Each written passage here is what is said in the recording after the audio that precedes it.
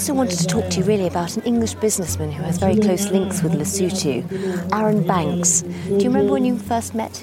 Were first introduced to him? Yeah, it's one of those chance meetings just happen between people at some gathering, and then somebody comes, you chat. It's the summer of 2018, and I'm interviewing Tom Thabane, the Prime Minister of Lesotho, a tiny mountain kingdom surrounded on all sides by South Africa, but somehow a world apart. Some common ideas come, common interests, common outlook on what is good, what is not good. I'm in Lesotho to investigate Aaron Banks, one of the biggest political donors in Britain, who has links in the country, including with the Prime Minister. He's a good human being, and he has a knowledge of economics, and he has the right connections in the right places. What sort of connections? Which is useful. Well, knowing people who matter. Did he help you personally too? He did, yes. What sort of help did he give? Well, I think we needed to buy food. Seriously, and to buy some soap to wash. Some of that exchange is still part of an ongoing investigation into corruption, an accusation which Aaron Banks denies. He was all amicable and he was very friendly about it. I was reporting for the BBC at the time, and I was in Lesotho with my producer, Ruth, and cameraman, Barnaby. My one eye was in the eyepiece and I was looking with my other eye at the reaction from his press secretary. You could tell that he was saying too much, and then the vibe changed. And I just remember standing there going, gosh, we're a long way from anywhere. It's while asking Prime Minister Thabane about foreign money in Lesotho that he and his minders seem to take against my line of questioning. We just one more question. In 2014, Russia gave a lot of aid to Lesotho, which has never happened before or since. It was given on the same day as Aaron Banks' mining licence went through. Was there any link? No. Let me answer the lady. Let me answer. He just went ice cold. I remember he was actually spitting words out. He was really quite angry about that. He had these clenched fists. We can make friends with anyone who we think the friendship will be profitable to us as a country. And there was a moment when I thought he might hit me. Russia was never a supporter of Lesotho. I don't know where you get that information from. It's nonsensical, it's rubbish. And I just thought, well, if we get arrested or taken away by these guys, anything can happen. And then I just said to you and Ruth to get to the car. You went very quiet, but just moved with a speed I couldn't have imagined. We'd already had all our suitcases and everything in the car with us, so we just decided to go straight to the border. We were really lucky because you had experience as a TT driver. Yeah. The editor of the Lesotho Times had been shot in the head not that long ago. Yeah. And people disappear there all the time. I remember you were driving at about 80 miles an hour the whole way. Maybe a bit more. It was a bit more.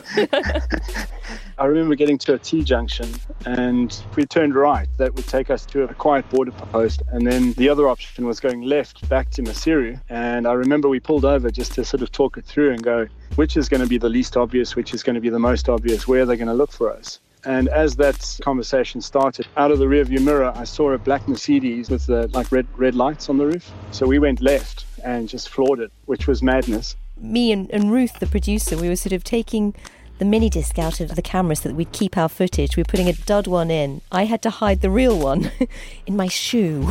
Yeah, there's no doubt. I mean, they would have confiscated everything. As we near the border, Ruth and I jump out of the car and walk through separate border gates while Barnaby drives on, so that if any of us are stopped, the others can still escape with a recording of the interview. I remember stamping my passport and then running back to the car, and this guy came up to me and he said, everything's not okay here. And my heart sank. And I said, why is that, brother? And he said, I don't have anything to eat. I just gave him sort of £5, and he just smiled and he said, you can go, everything's in order.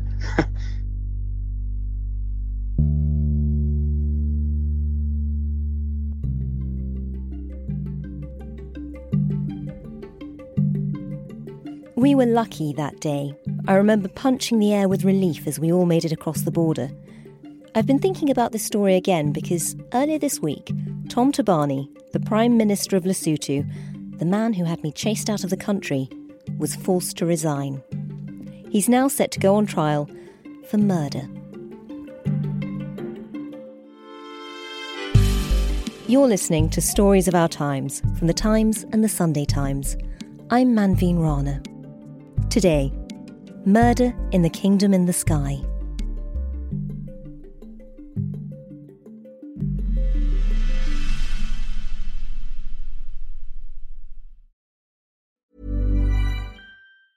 A lot can happen in 3 years, like a chatbot may be your new best friend. But what won't change? Needing health insurance. United Healthcare Tri-Term Medical Plans, underwritten by Golden Rule Insurance Company, offer flexible, budget-friendly coverage that lasts nearly 3 years in some states. Learn more at UH1.com. Hiring for your small business? If you're not looking for professionals on LinkedIn, you're looking in the wrong place. That's like looking for your car keys in a fish tank.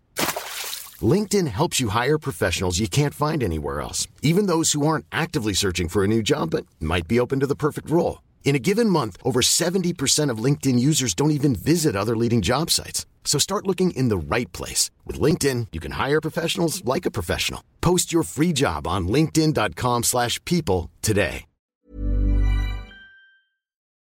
Every time I've been to the tiny southern African kingdom of Lesotho, investigating Arron Banks, which is a whole other story, I would constantly hear the same rumour. Everybody, didn't matter if it was somebody working in a hotel or a petrol attendant at a gas station, they were all just talking really, really openly about the fact that he'd done it.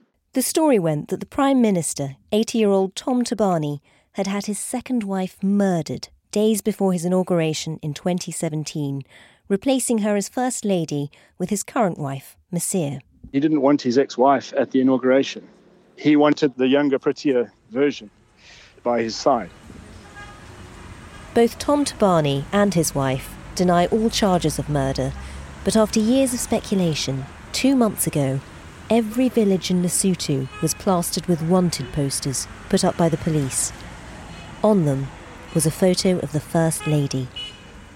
It's hard to explain why all of this would be possible in Lesotho.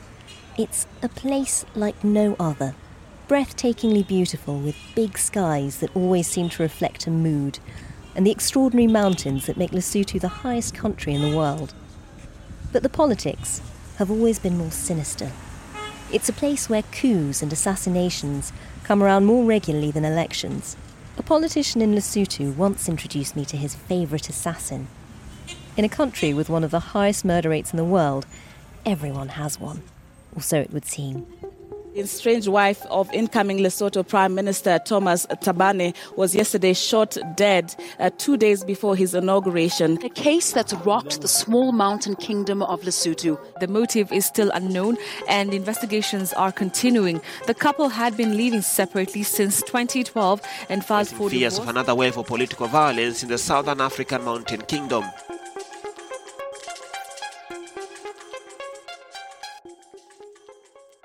Oh, Mr. Totanyana, it's been a while. It's been quite some time. How have you been?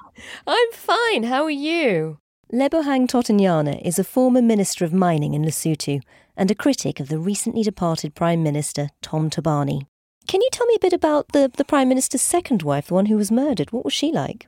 They had been married for years, for well over 10 years, and she was not very well known like the current wife because she kept to herself. And what happened to the Prime Minister's previous wife? During the winter of 2017, I think on the 15th of June in 2017, his second wife got murdered, cold blood murder, on a gunshot by some unknown people. And this happened just 2 days before the Prime Minister could assume office.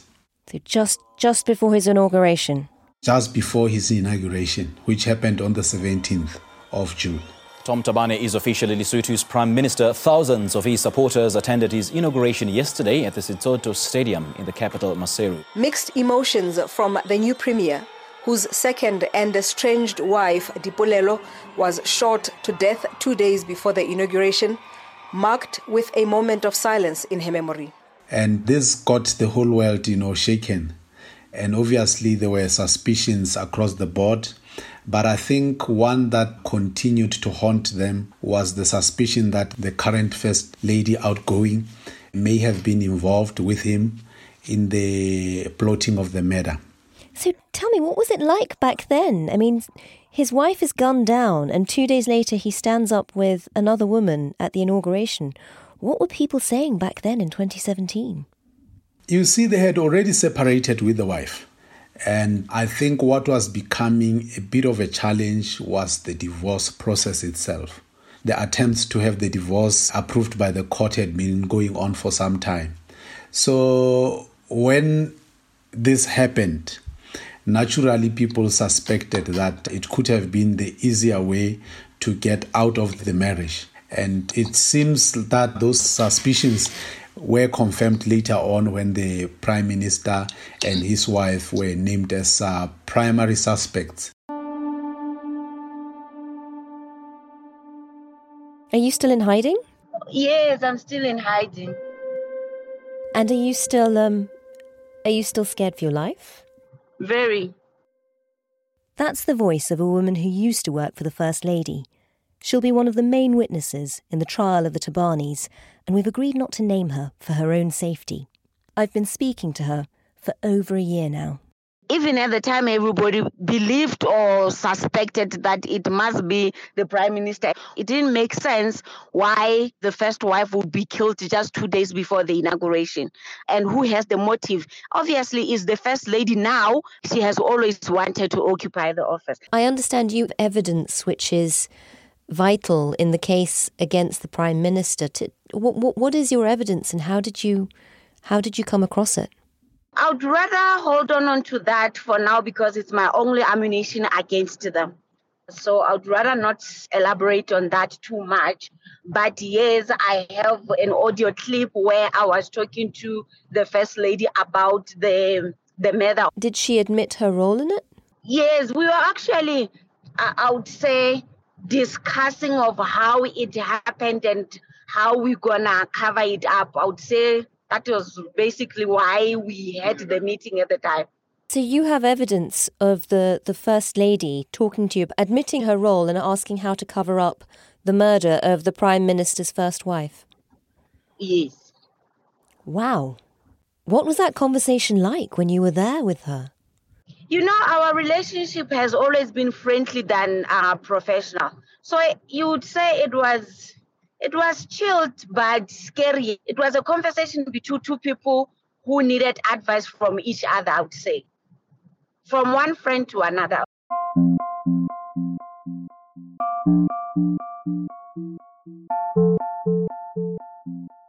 On my first visit, I remember driving through the capital, Maseru.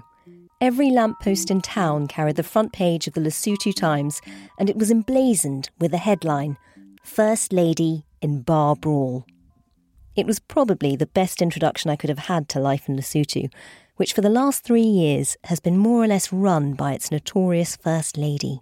Tell me about the First Lady. What is she like? Power-hungry, rude, greedy, manipulative, you name them. Tell me about some of her behaviour as First Lady. What were the things that made you think she was selfish or manipulative? At one time, she was going to her hometown. She stopped at a hotel to buy some drinks with her friends. They get into that hotel's bar. The bartender was busy helping a customer that came before the First Lady. She was throwing liquor bottles because she was saying, how can you help other people before me? Do you know who I am? She's very abusive. She abuses people to a point where she does it literally physically. At times when people talk about her, they compare her to Grace Mugabe. They'll be saying, this one is Grace Mugabe on steroids, the way she is. Serious. Grace Mugabe on steroids. Serious. She's Grace Mugabe times 10. I would say, she was quite a strong lady. She managed to swindle power from the husband to herself for her own appropriation. And she will be remembered as someone who took the reins of the state power, and started interfering in the administration of government. Effectively, she was the Prime Minister de facto, as she ran the show on a daily basis. The interference was just across the system. People felt that they had elected the prime minister to run the country and not the wife. But now he's allowing his young wife to run the country on his behalf. And corruption got highly institutionalized because you can imagine if it's been done all the way from the first family to the last person in the civil service. It really was a very challenging time for the country. She has always been controlling. There was one minister who resigned from cabinet, and he said his reasons of resigning is because he's tired of being bullied and taking orders from this lady. He said every time we have a cabinet meeting, it's being chaired by the first lady. So I can't take that anymore.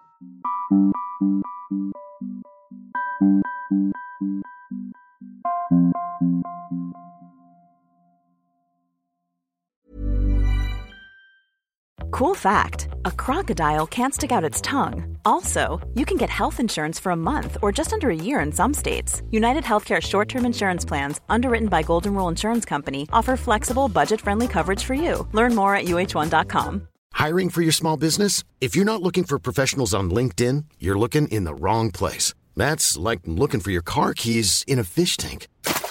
LinkedIn helps you hire professionals you can't find anywhere else, even those who aren't actively searching for a new job but might be open to the perfect role. In a given month, over 70% of LinkedIn users don't even visit other leading job sites. So start looking in the right place. With LinkedIn, you can hire professionals like a professional. Post your free job on linkedin.com/people today. It's that time of the year. Your vacation is coming up. You can already hear the beach waves, feel the warm breeze, relax, and think about work. You really, really want it all to work out while you're away. Monday.com gives you and the team that peace of mind. When all work is on one platform and everyone's in sync, things just flow. Wherever you are, tap the banner to go to Monday.com.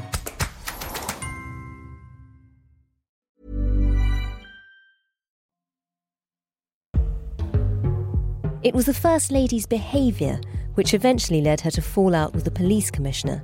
And, allegedly, that's why, 3 years after the event, at the start of this year, the Tabanis were suddenly under investigation for murder. You, the accused, illegally and intentionally killed one Dipolelo Thabane by shooting at her. She's charged with masterminding the killing of Prime Minister Thomas Thabani's estranged wife, Dipolelo, almost 3 years ago. If found guilty, Maisia could face the death penalty. The case is testing the division of powers between the judiciary and the government.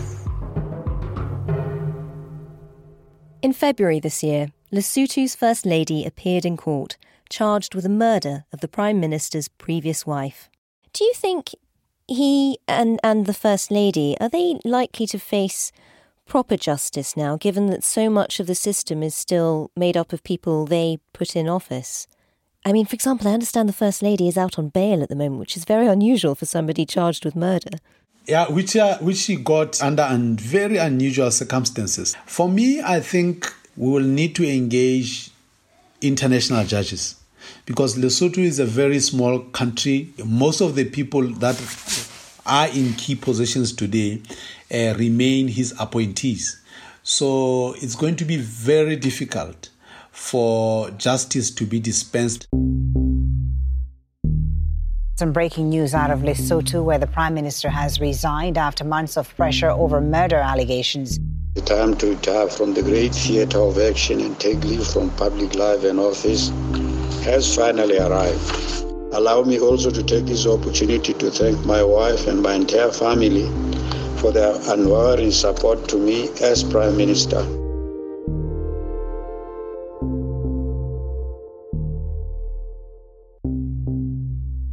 Well, Mr. Totnyana, this must be a big day in Lesotho.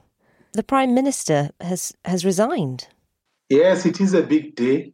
The Prime Minister has resigned after months and months of mounting pressure on him. So will he now face trial? When he was about to be charged, he argued that he cannot be prosecuted as a sitting Prime Minister. Those debates are no longer, they've become mute because he's now no longer the head of government. He now has to face the full might of the law. The only thing, though, that might cover him to some degree is what we hear to be his state of health, where we understand that he's at a very advanced stage, probably stage 3 or dementia. And that, as you know, might make it very difficult for the courts to make him to account, because he might not be fit to stand trial. But as for the rest of the people, they will still need to face trial.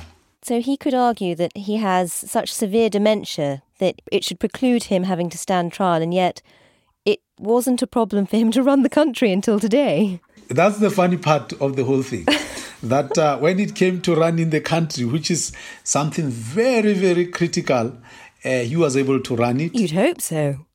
Now, we should say Mr. Thabane has never made any public statements about having dementia. At the time, this was not being disclosed, because that would have rendered him incapable and unfit to hold office.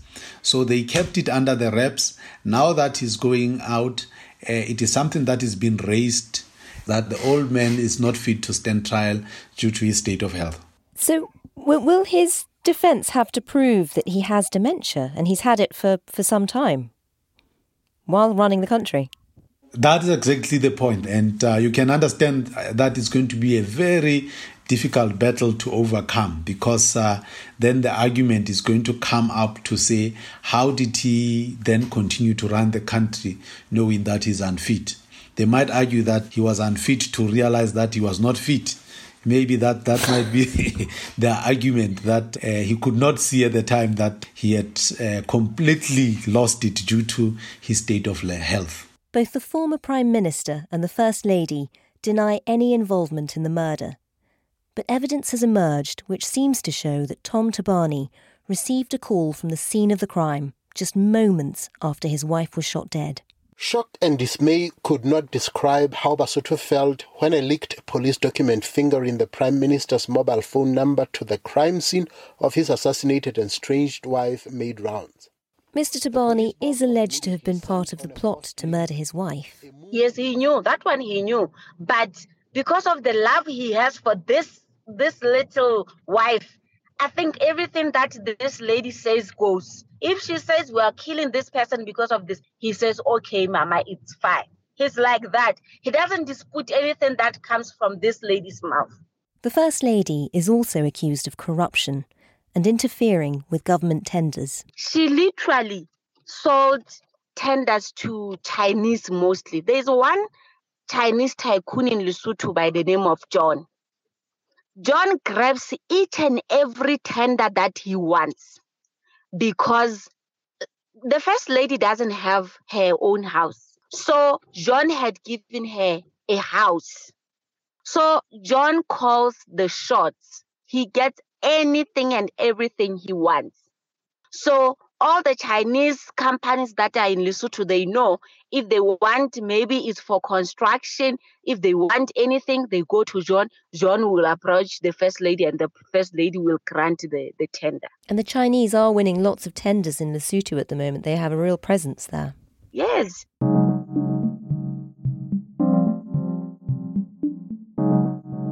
There is sort of a global contest for little African countries like Lesotho at the moment between the Chinese and quite often the Russians. I remember I asked Tom Thabane about Russian influence in Lesotho and aid packages that had arrived, and he turned on me. He ended the interview and stormed off, and I was basically chased out of the country after that. I mean, what is going on in Lesotho? What are these international powers after, and how much can you feel their presence? This is a continental phenomenon. You have a new wave of colonialism that is now sweeping Africa. And it's the race for resources, natural resources, the race for markets. And that, unfortunately, has got great impact on domestic politics. Mr. Thabane was one of the politicians who was backed by a British businessman and political donor, Arron Banks. How much of an influence do people like him, British people have on the politics of Lesotho? How much of an influence did Arron Banks in particular have? They've got serious influence. Lesotho being a least developed country is quite vulnerable. They come here and capture states. This is what the Chinese have been doing, and people like Mr. Banks have also played that role, bankrolling key politicians in return for mining concessions and all that. That's very damaging because it then means that money that ought to be enjoyed by the country, by the peoples of Lesotho, is going into individual hands.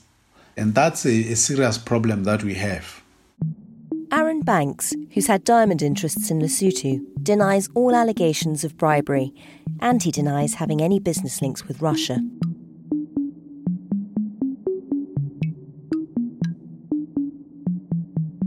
In the past week, there's been another twist to this tale. Whilst Tom Thabani's former wife had been murdered days before his inauguration, his girlfriend, who went on to assume the role of First Lady, was still married to another man. Sello, a ministerial driver, spoke to a Lesotho radio station earlier this week and alleged that he'd received 10,000 rand, less than £500, from the First Lady to kill her first husband. The driver said he took the money but didn't go through with the killing. By then, having seen one former spouse gunned down already, the first husband quietly agreed to a divorce. Tom Thabani's resignation this week marks the end of a difficult chapter for Lesotho. The new government have swept in with an anti-corruption agenda, but whilst this tiny kingdom is still stalked by big foreign powers, how long will the new peace last?